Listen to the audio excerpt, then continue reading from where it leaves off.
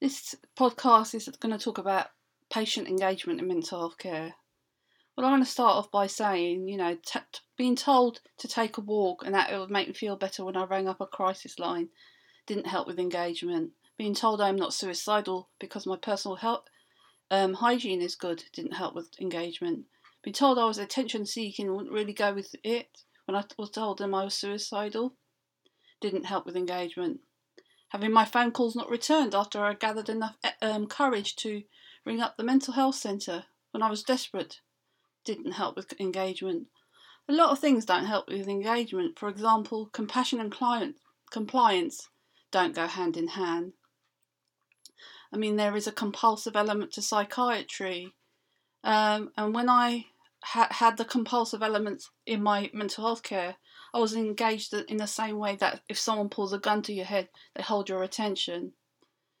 But it was traumatising as it replicated parts of my childhood abuse, and I didn't want to keep being traumatised, so once the coercion was gone, so was I. Also, the fact that I couldn't talk about my childhood abuse, and all the talk was about my broken brain needing to be fixed, pushed me away too. Most of my experience around coercion has been around medication. The assumption was if I didn't want medication, I was becoming unwell. That might have been true on a couple of occasions, but not most of them. We are all unique, and a similar diagnosis doesn't mean we all topple into the same mould. Our needs are unique, and the way we go through painful experience is particular to the person. The fact that whether it is medication or psychological therapy, it doesn't all have a 100% success rate, and that gets forgotten. It must be always the patient's failance, the patient's disengagement. It could be obvious that a certain medication isn't working for someone, but what do? They double it, triple it. And with the inclusion of horrible side effects, why would you want to go back for more? Here's a poem about dignity, or lack of it, in mental health care. Being labelled, pathologised and medicated, I cannot claim my mind for myself. I cannot claim my life for myself, so how can I have dignity? Medication does not heal, but seals the scream. Is that dignity? Dignity is never in the side effects. Weight gain. My art is getting bigger than my dreams. Too tired to reach for the day, let alone the sun.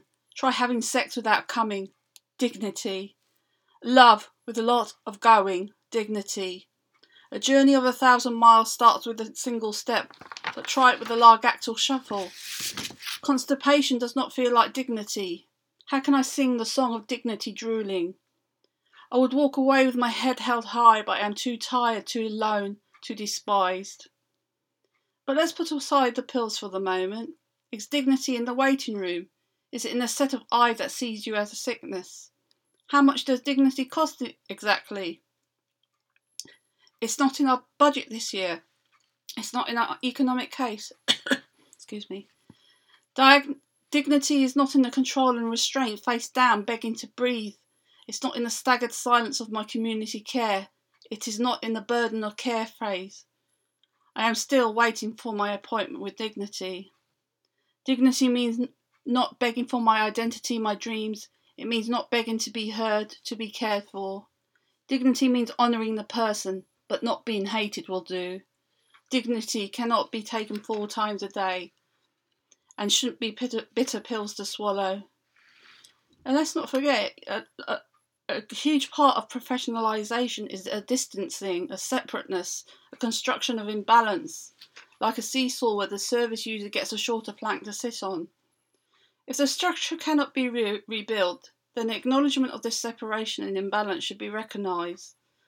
The relationship is created so only one of them has the power, only one of them has protection. The protection is where one is protected from not having to share anything negative about themselves. They are protected from shame. It is that strange position of enforcing distance and then seeking engagement of structured, fabricated boundaries, hoping to enjoin genuine and authentic association. If connection in the situation is possible, it isn't automatic. It's a balancing act, a journey of complex manoeuvres to negotiate. The distance between a clinician and a service user is like a salt course that you can either trip that can trip either person up. It's crossing a very precarious terrain. First of all, there are many walls to build to separate people. As Isaac Newton said, we build too many walls and not enough bridges, and that's so true of psychiatry. The walls could be many things. It could be the demeaning language. For some reason, calling me maladjusted, defective, abnormal does not inspire connection or engagement. It's a wall of insulting graffiti which no one should have to divine them. How can a professional be non-judgmental when pathology and its attendant language is a debasing judgment?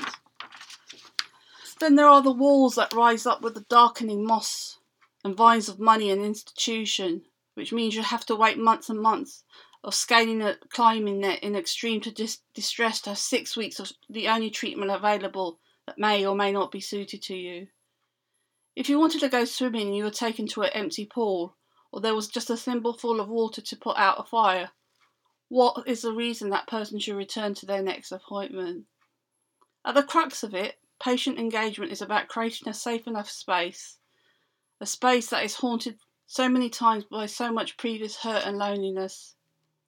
To say those ghosts don't exist means you are in that room with the light off.